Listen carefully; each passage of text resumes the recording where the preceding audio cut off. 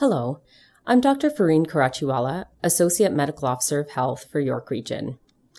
Across the province, including here at home in York Region, the number of COVID-19 cases continues to rise. So over the past week, for example, we've seen around 31 new cases per day, many of which are in people less than 40. With this surge of cases, it is important to know that the system as a whole is more prepared. We are more knowledgeable, and we have in place many of the measures that are needed to ensure that this rise does not exceed our capacity. We do not want to see our ERs and hospital beds fill up again. And so both governments and individual residents have a crucial role to play in determining the shape of the curve and the fate of what the pandemic will look like this fall. This past week has seen a series of important initiatives from the provincial government. As of this weekend, for example, restaurants, bars, and other similar establishments like nightclubs are not allowed to sell alcohol after 11 and must be closed by midnight. We applaud this move given the risk of COVID-19 transmission in some of these environments.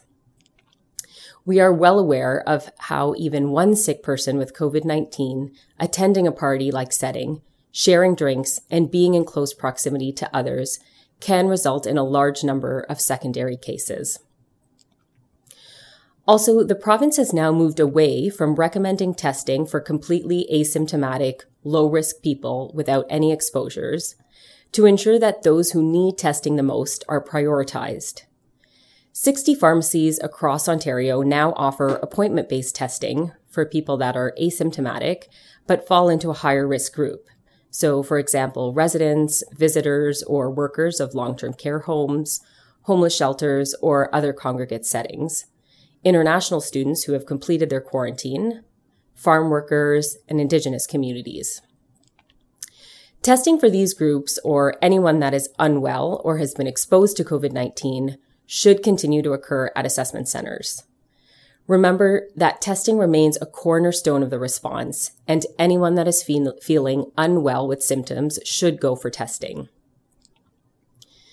People across all different sectors and communities have a crucial role to play to help ensure these government initiatives are successful. We have to go back to the basics. Practice physical distancing. This is foundational to our response and needs to be done in indoor environments and outdoor environments alike and in all settings, including when working out at the gym or attending any private event, for example. Avoid close contact with people outside of your immediate household or social circle.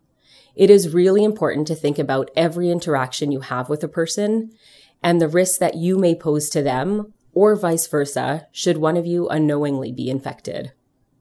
Wear a mask when distancing cannot be maintained. Wash your hands well and often. And stay home when you're sick. This part cannot be stressed enough. Even with mild symptoms that are new or worsen for you, it is critical to isolate and seek assessment and testing and not go out into the community for any reason while waiting on results. For those in our school system, it is so important to remember to screen yourself and your children daily before entering the school environment. For students and educators, maintaining physical distancing is paramount. And this includes outside of the traditional classroom setting too, like during breaks or recess. Finally, despite the lovely summer-like weather this weekend, flu season is just around the corner.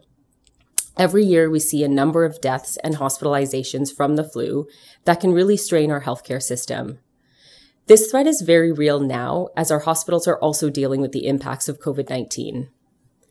The flu vaccine will be available soon, and we are encouraging everybody 6 months of age and older to get their flu shot.